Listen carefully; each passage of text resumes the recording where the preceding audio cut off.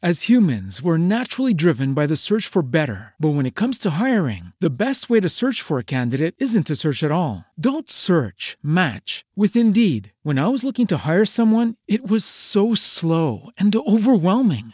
I wish I had used Indeed. If you need to hire, you need Indeed. Indeed is your matching and hiring platform with over 350 million global monthly visitors, according to Indeed data, and a matching engine that helps you find quality candidates fast. Ditch the busy work. Use Indeed for scheduling, screening, and messaging so you can connect with candidates faster. And Indeed doesn't just help you hire faster. 93% of employers agree Indeed delivers the highest quality matches compared to other job sites, according to a recent Indeed survey. And listeners of this show will get a $75 sponsored job credit to get your jobs more visibility at Indeed.com/podcast. That's Indeed.com/podcast. Terms and conditions apply. What Makes a Killer contains graphic details of sexual assault and violence and is not intended for all audiences. Listener discretion is strongly advised. It's a warm night in London in August 2004. 22-year-old French exchange student Amélie Delagrange is on her way home after a night out with friends. She catches a bus around 9:30, but accidentally misses her stop. So Amélie gets off at the last stop and decides to walk home.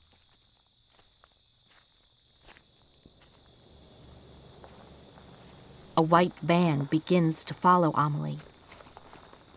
The driver is drawn to the young blonde and decides to approach her.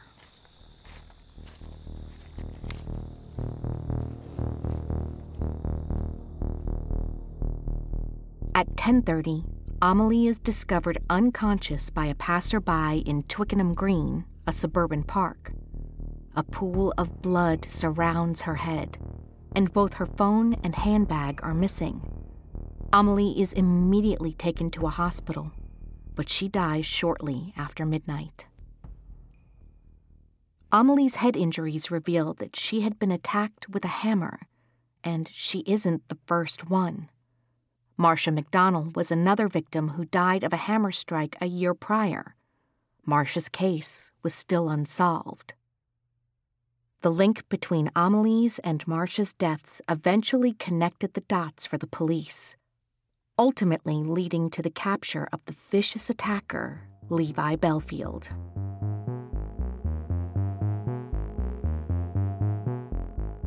I hate it when people refer to him as an animal, because animals don't behave like that. They kill to survive, not for fun and pleasure. He was born evil. He is pure, pure evil. This is What Makes a Killer, a 12-part series that chronicles the lives and crimes of the world's most notorious killers. I'm your host, Jennifer Natoso. In every episode, we'll trace a killer's origins, examine their behavior, and follow their path to bloodshed. In this episode, we'll discuss Levi Bellfield.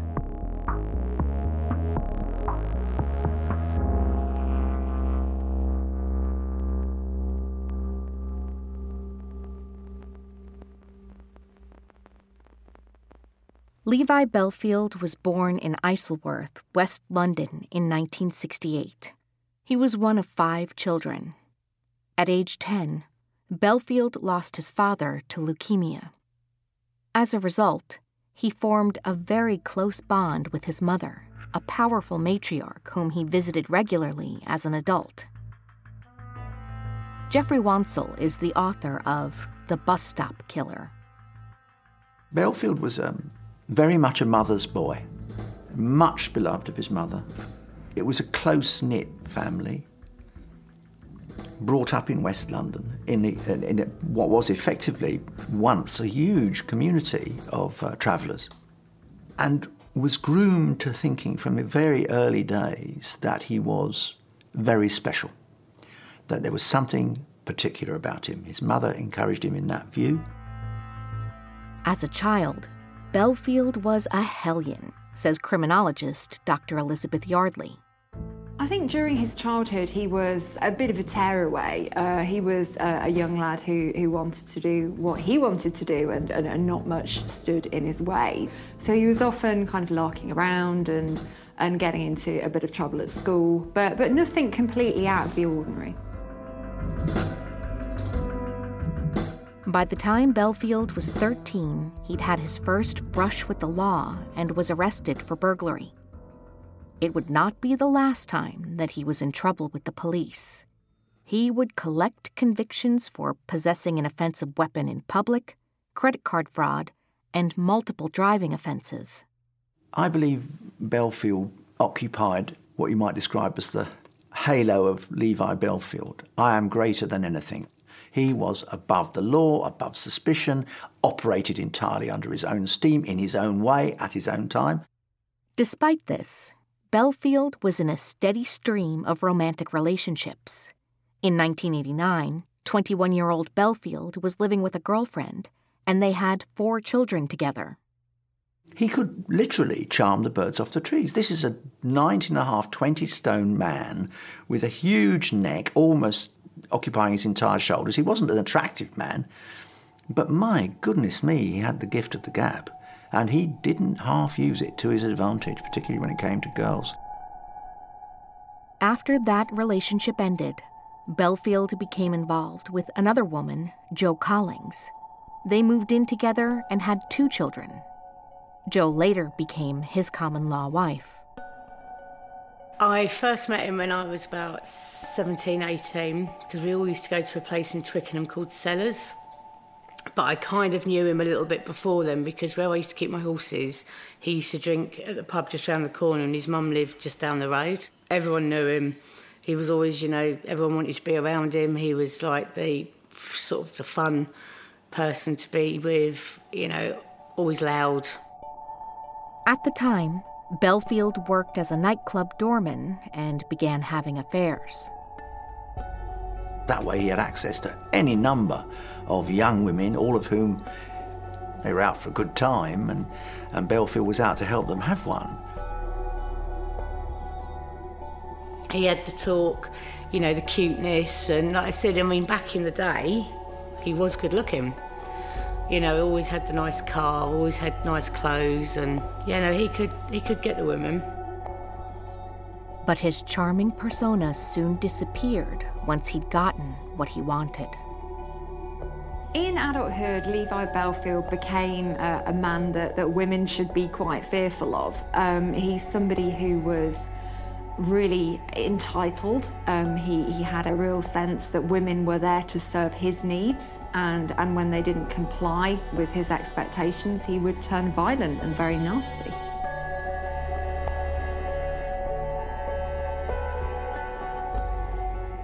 Belfield's misogyny intensified into humiliating acts of abuse and torture at home. The abuse started 5-6 months after we got together. Might not even have been that long. Just with the odd slap and dig, and then he'd be really sorry. And it's because he said he'd never felt this way about anyone. I'd found out I was pregnant as well. So it was more... He was trying to make out that, he really cared and everything else. But, he was still seeing the one he was with before me at the time. Some of the abuse, he'd punch you, bite you, kick you, burn you with cigarettes, make you sleep naked on the floor, spit at you. You couldn't go to the toilet unless he was sat on the bath beside you. All sorts of things. Despite Belfield's violent behavior towards the women in his life, they rarely reported him to the police for fear of what he might do to them. Jo eventually found the courage to speak to police, but it was little comfort. I was the only one that had an injunction put on him, and within half an hour of him being served, it was torn up in an envelope through my front door, and he'd written on the envelope, "Now I'm going to kill you."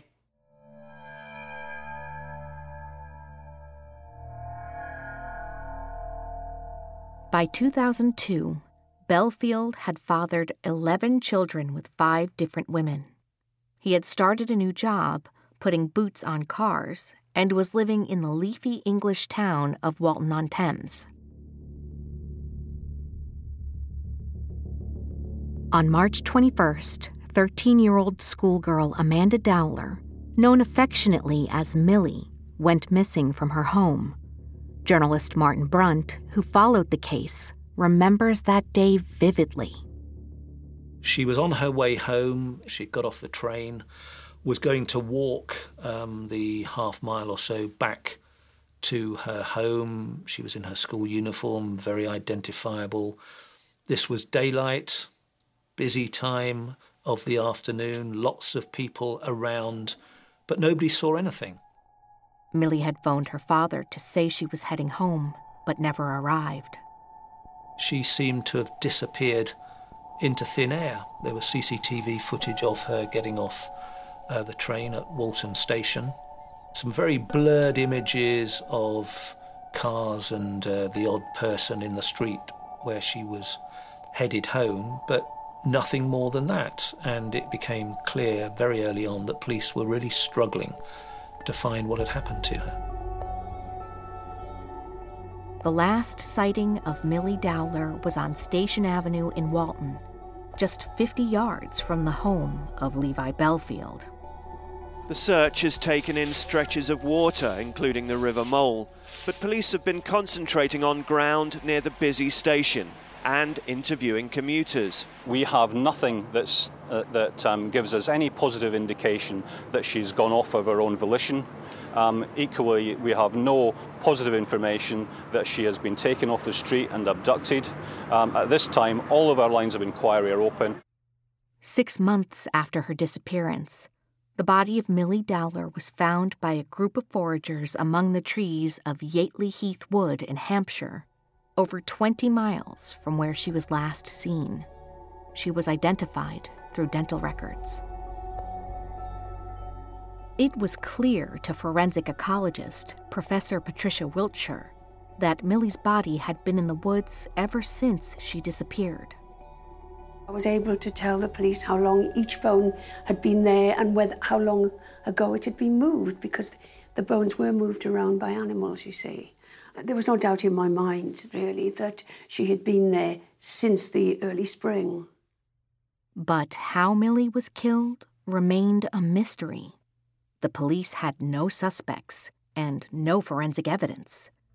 But just 5 months after the discovery of Millie Dowler's body, another young woman was murdered. At around midnight on February 3rd, 2003, in Kingston, London, 19-year-old Marcia McDonald caught the bus home after a night out at the cinema with friends. Walking home, Marcia was attacked from behind, less than 50 yards from her parents' front door. Colin Sutton was one of the lead detectives within the Metropolitan Police at the time. Marcia was found on the street where she lived, 10 or 15 doors down from her parents' house.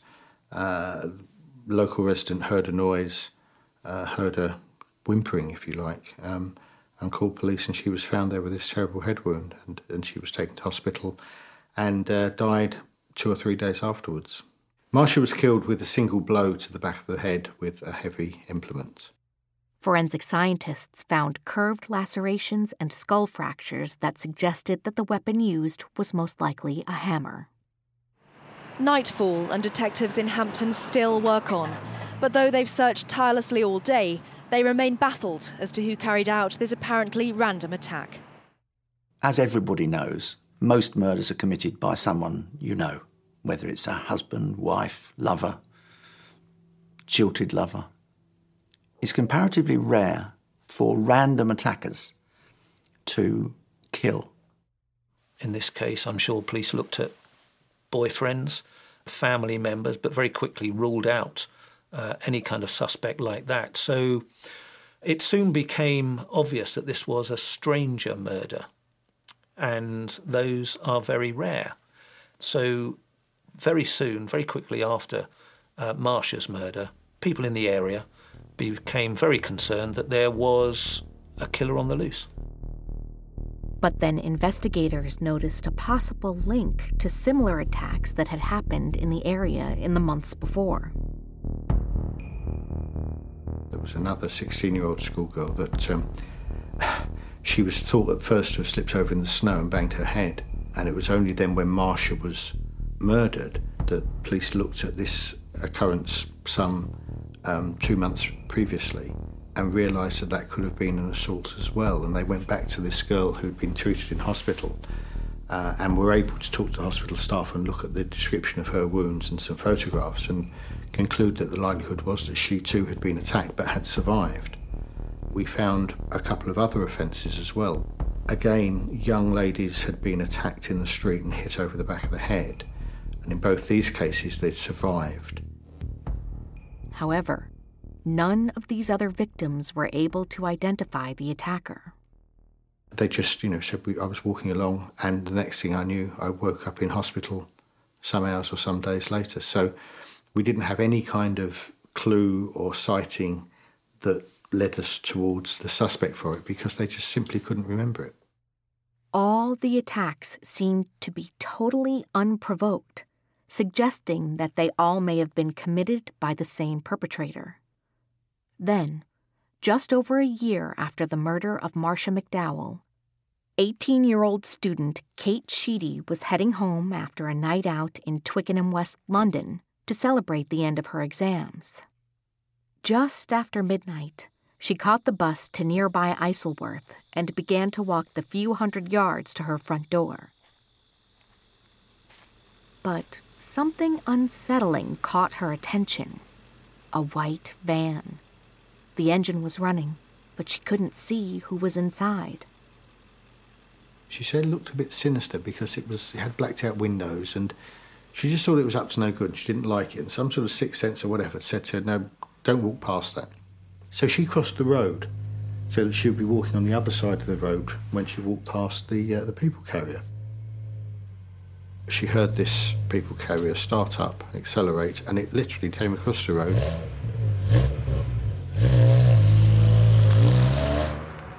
And simply ran into her, just ran her over. She ended up on the road between the front wheels and the back wheels of the people carrier. It then reversed, so the front wheels went over her body again and drove off. Incredibly, Kate survived the frenzied and brutal attack. She had terrible injuries. She had every rib broken. She had her liver was in two, and various sort of injuries that she was so brave and she overcame, and she ended up going to university and getting on with her life. Although the attack on Kate Sheedy seemed very different to the murder of Marsha McDonnell and all the other reported incidents, detectives still believed they could all be connected. It's similar in its outcome, and it's similar in the area where it took place and the age and the victim and what she looks like and all this sort of thing. It's just the weapon, substitute car for hammer, and it's the same. They ranged in age between sort of 16 and 32. They were all blonde or blondish, and I guess all of them were well dressed and were quite kind of sophisticated, looked quite well off. Someone who fit that description perfectly was 22-year-old French exchange student Amélie Delagrange. And just 3 months after the attack on Kate Sheedy, Amélie was found dead. It was a nice night in August, and she thought, it's not very far, I'll walk. And, that was her fateful decision. Had she waited for the bus, she may well have been okay that night. At about 10:15, there's a young man walking around Twickenham Green, and there's a cricket pitch there, and he walked across the cricket pitch and found what he thought at first was just a bundle of rags or a bundle of clothes, but turned out to be Amélie, and she was lying there on the grass. Her shopping bag with her shopping in was next to her, and she had a single wound across the back of the head, was bleeding profusely. He thought she was still alive at that point, called for an ambulance. He ran to the shops on the north side of the green and alerted people to call police and ambulance, and she was taken to a hospital and died an hour or so later. of this single wound, which had caused a catastrophic sort of fracture to her skull and a brain injury. It appeared that Amelie had been killed by a blow to the head with a hammer, just like Marcia McDonnell. Police were now certain that the killings were more than just a coincidence. We were conscious that there had been a number of similar attacks in the area over the preceding sort of 18 months or so. One of those was the murder of Marcia McDonnell, and the other was the attempted murder of Kate Sheedy. And as our investigation progressed looking at the Amelie murder, so we realised that we had to look at these previous offences as well. Like all the attacks reported, there appeared to be no motive for the murder. Absolutely no reason for it. None. Simply a random killing. The most difficult kind of killer to catch, incidentally, because there's no connection. There was no connection between Emily Delagrange and Marcia McDonnell. None. They didn't know each other. They weren't friends. There was no connection between those two and Kate Sheedy. A second senseless murder in the same area struck fear in the community. The media were very keen to ask us, is this a series? Are we dealing with a serial killer? Because those words have a particular sort of connotation and mean something. And because we couldn't link them formally by DNA or fingerprints, we couldn't really say that. So what we said was that we had a linked investigative series. And what that meant was these offences are so similar in MO and in their location and the profile of the victim that it would be a nonsense to investigate them with different teams.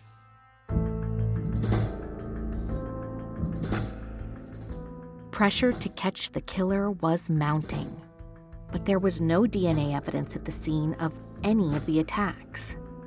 Colin and his team had little to work with, particularly in Amelie's case. Nobody had seen anything. There was no CCTV covering there. She had a boyfriend. She had no other kind of contacts really in no family or friends or life history in England. She'd not been here very long, and it had all the kind of characteristics of a completely random attack, and they're often the very hardest to investigate because not only do you not have the links to help you, but also they're quite often those murders that are pre-planned. And when people pre-plan murders, they tend to think about things like CCTV and their mobile phone data and all the other tricks and DNA and fingerprints and things. And all the things that we can use in most murder cases can be absent in pre-planned murders. But for the detectives, it was what was missing that could be the key. Since Amelie's phone was absent at the scene, police decided to trace its location. They were able, from the phone company, to get the information that her phone had switched off from the network, had been lost by the network, if you like, at Walton-on-Thames at a particular time. Well, this time was something like 8 or 9 minutes after she was found dying on Twickenham Green. And Walton-on-Thames is a considerable distance away, and it pointed to the bag with her phone in it having been taken away by somebody in a vehicle.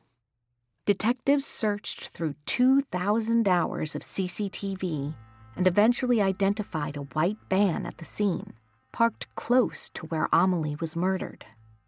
Even so, with over 25,000 similar vans registered in the UK, the police weren't optimistic about finding the right one.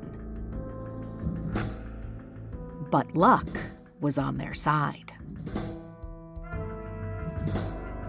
We had this file that was, the official name for it is the single suggestion file, I think, where people ring up and say, I've got an idea who might have committed that crime, it is, and give a name. And we had 129 people in this file. And every one of them had been suggested to us from a former wife or former girlfriend or even a current wife or current girlfriend. And I termed it the Women Scorned file. So we thought, we'll go and have a look through that and see if anybody in there had access to a white van, and we might be able to kind of shortcut the search that way. That's when the name Jo Collings surfaced. She had come forward after the murders were reported and suggested her ex-partner Levi Belfield as a possible suspect. I was technically with him in a relationship 3-4 years, but he ruled my life for 11 years, every day. He would drive past my house 5-6 10 times a day, constantly ring me.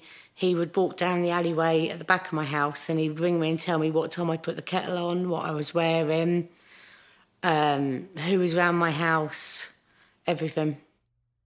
Joe told detectives that Belfield had a white van for his wheel clamping business and that he had a violent nature with a particular hatred of blonde women.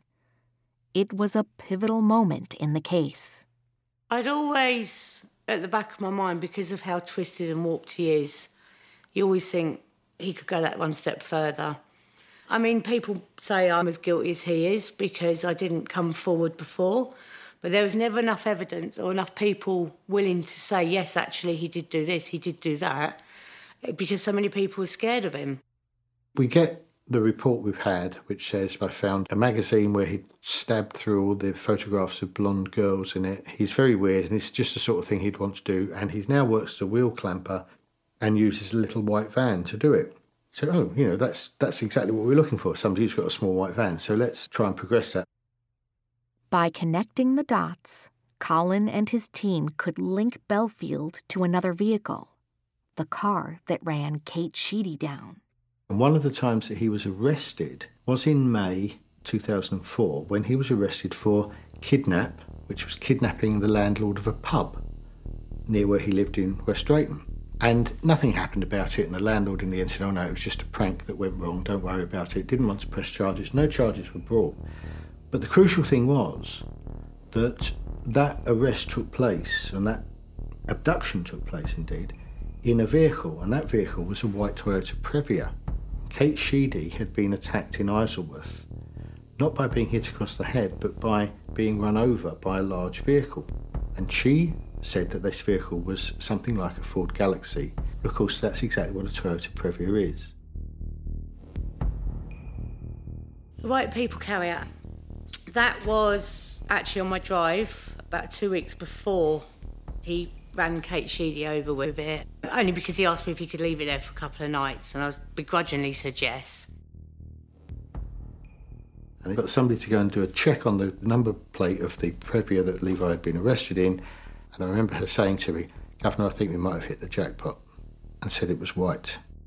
We now had somebody, Levi Belfield, who had the right kind of white van that was used at the time Amélie Delagrange was murdered, and the right type of vehicle at the time that Kate Sheedy was run over. Belfield was now the prime suspect. At dawn on November 22nd, 2004, police raided Belfield's home in West Drayton. In the attic is a naked Levi Belfield. He'd covered himself up in the hope that no one would find him. Well, they did, and indeed the sergeant got him down and duly handcuffed him. Of course, he said to us, I was only hiding because I thought it was a gang, I thought it was somebody after me. Well, it was somebody after you, Levi, but it was the murder squad. At 8:30 this morning, police raided several homes in West Drayton. The one behind me, that of 36-year-old Levi Belfield and his common-law wife. The nightclub bouncer is currently being held at a West London police station. Belfield was interrogated by detectives in relation to a long string of offenses, ranging from rape to grievous bodily harm. He refused to answer any questions, and at one point he even turned his back on investigators. He was remanded to custody for almost 16 months until March 2nd, 2006, when he was formally charged with the murder of Amélie Delagrange and the attempted murder of Kate Sheedy. The murder of Marcia McDonnell was added to his list of charges on May 25th. Belfield's trial began at the Old Bailey Criminal Court on October 12, 2007. He pleaded not guilty on all counts. Levi Belfield's trial for the murders of Amélie and Marcia was very long, very drawn out. He was an imposing figure in the dock, big, tall, but it was his manner throughout it that I think drew most attention. He looked very bored. He did give evidence. There were glimpses of the charm, in a way, when he was talking.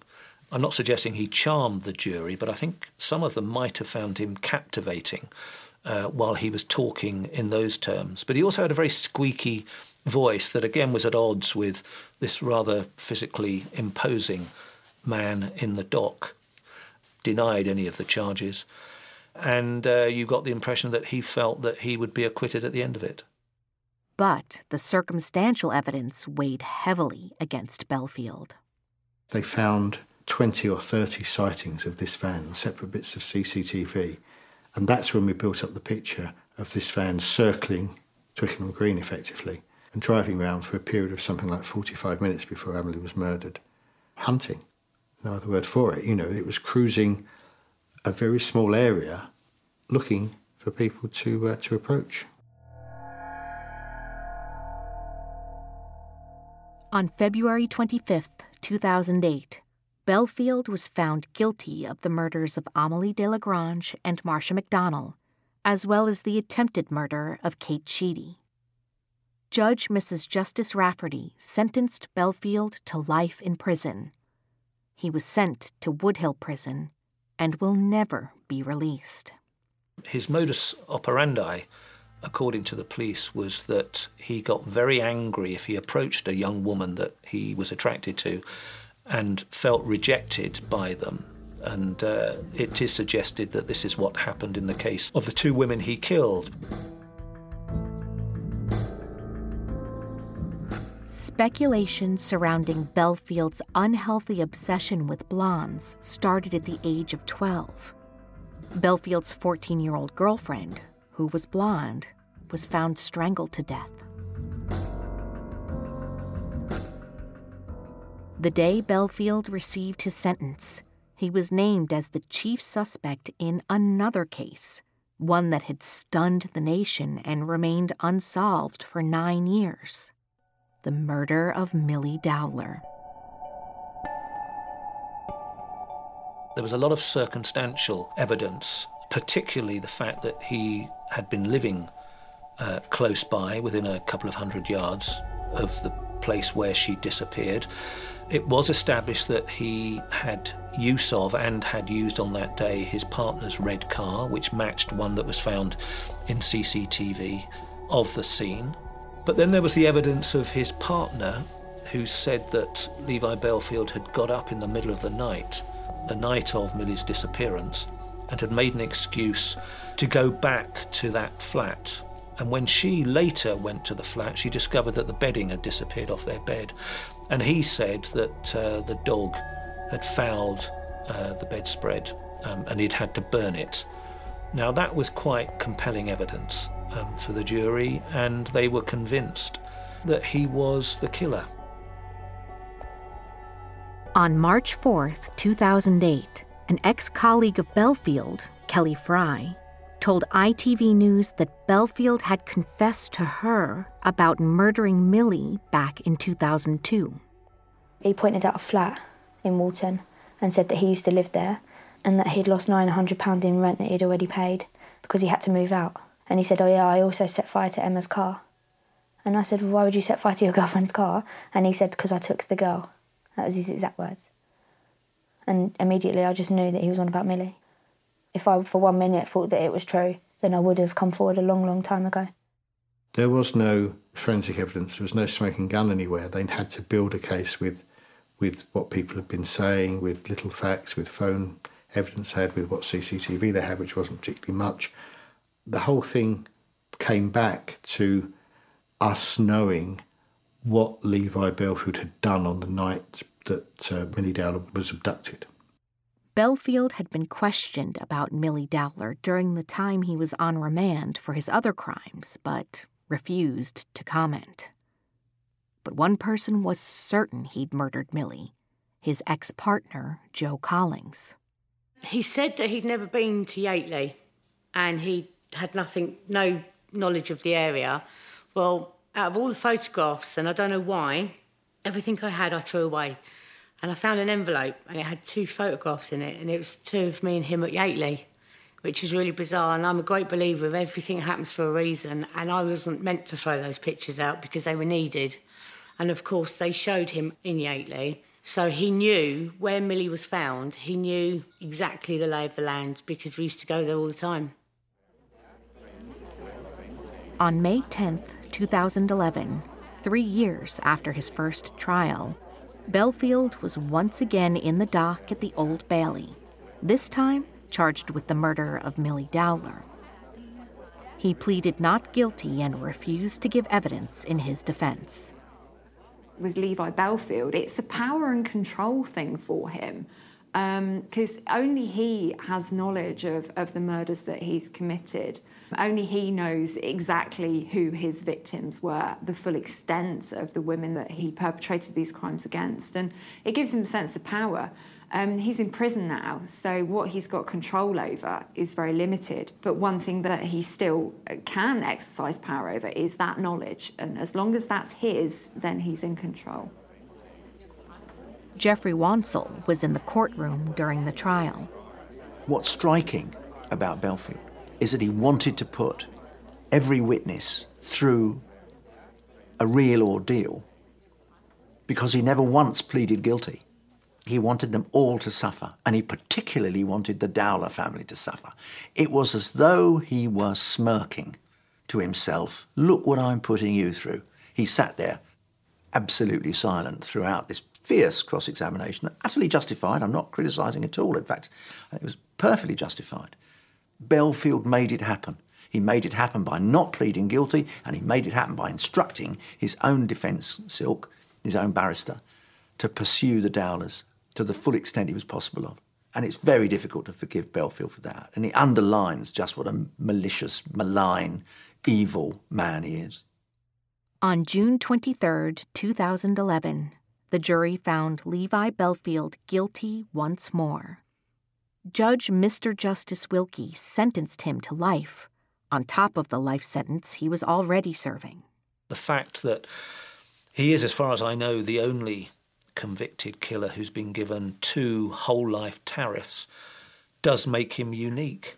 A judge in each case, the 2 judges, both felt that his crimes were so awful that he should be never given the chance of parole, that life will mean life for him. To be given 2 sentences like that is extraordinary. I suppose, in practical terms, it doesn't make any difference. Again, I suppose if he ever felt that he might try and challenge that, he's got to do it twice, and the chances of him ever being released are nil. In 2016, it was reported that Belfield had confessed to the murder of Millie Dowler, giving gruesome details of how he'd abused and killed her. Then, shortly after, he retracted the admission, causing the Dowler family untold grief. He loves to manipulate, and he loved to manipulate the Dowler family, and they were his victims every bit as much as Millie was. Well, basically what's going on when offenders like Levi Belfield admit to things or don't admit to things or retract things is that they are eliciting quite a lot of attention. They are keeping people interested in them. They are playing with people, because people like Levi Belfield, they are the puppet masters. They like pulling other people's strings. They like pushing their buttons and seeing what happens. Levi Belfield is now serving time at Frankland Prison. He has converted to Islam and calls himself Yusuf Rahim. Nothing would ever surprise me with Levi Belfield. I don't know what he's done. Only he knows what he's done. He would do anything if he thought there was an angle that made it the best thing for Levi Belfield to do for Levi Belfield. And he was ruthless, he was violent, he was sociopathic, I'm sure. So who knows what else he might have done. He sees himself, and still sees himself to this day, as a powerful, charismatic, famous, now notorious figure whose place is guaranteed in the record books. It feeds his arrogance. It feeds his ego. And there's nothing that Belfield likes more than feeding his ego. In letters written by Belfield from his cell to the makers of this series, he claims that he has never confessed to any of his crimes and still maintains he is not guilty, saying, I'm innocent of all my convictions. I have witnessed and done things I truly regret, but I'm no killer. My lifestyle led to my wrongful convictions. I blame no one but me. The real victims are the victims and families of these crimes. I am sincerely sad for their loss, but I am not a victim. My lifestyle put me here. My choice, my fault. But some of the people who knew Belfield refuse to believe his assertions. Levi evil, or blends into one. I've always said it before, I hate it when people refer to him as an animal, because animals don't behave like that. They kill to survive, not for fun and pleasure. Belfield is a psychopath. He deserves utterly to be in jail for the rest of his life. He's a preening, vain, manipulative, smart, deathly man. And if anyone deserves to be called evil, it's certainly Levi Belfield.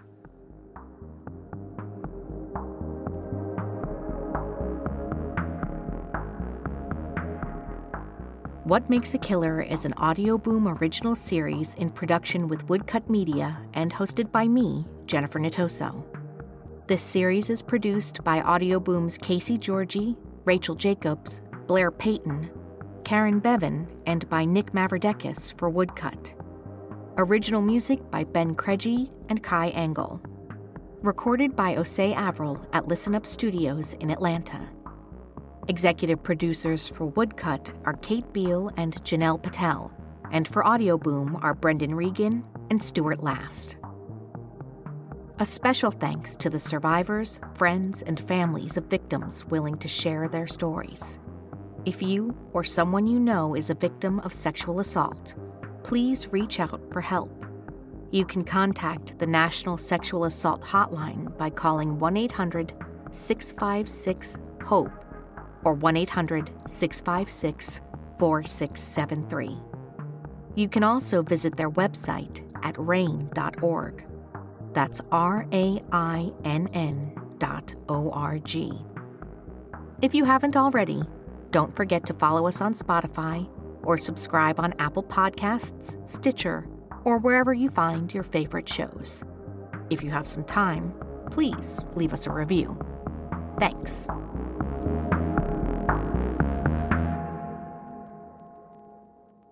On next week's episode of What Makes a Killer.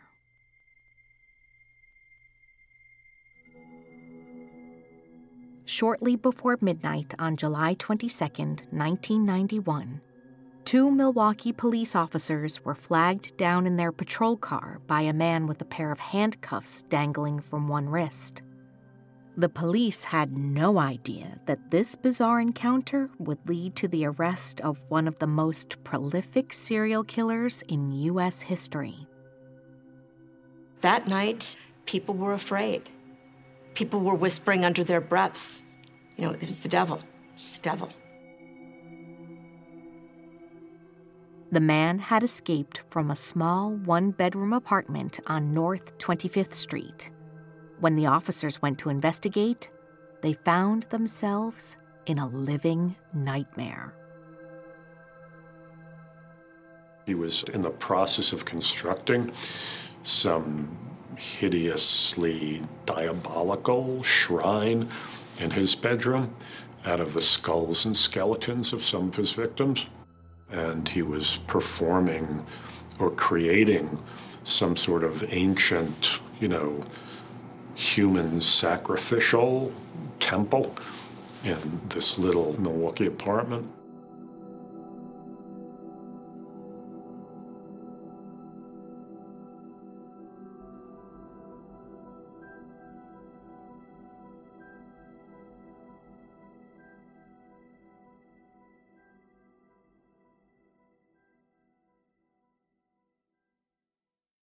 As humans, we're naturally driven by the search for better. But when it comes to hiring, the best way to search for a candidate isn't to search at all. Don't search, match with Indeed. When I was looking to hire someone, it was so slow and overwhelming. I wish I had used Indeed. If you need to hire, you need Indeed. Indeed is your matching and hiring platform with over 350 million global monthly visitors, according to Indeed data, and a matching engine that helps you find quality candidates fast. Ditch the busy work. Use Indeed for scheduling, screening, and messaging so you can connect with candidates faster. And Indeed doesn't just help you hire faster. 93% of employers agree Indeed delivers the highest quality matches compared to other job sites, according to a recent Indeed survey. And listeners of this show will get a $75 sponsored job credit to get your jobs more visibility at Indeed.com/podcast. That's Indeed.com/podcast. Terms and conditions apply.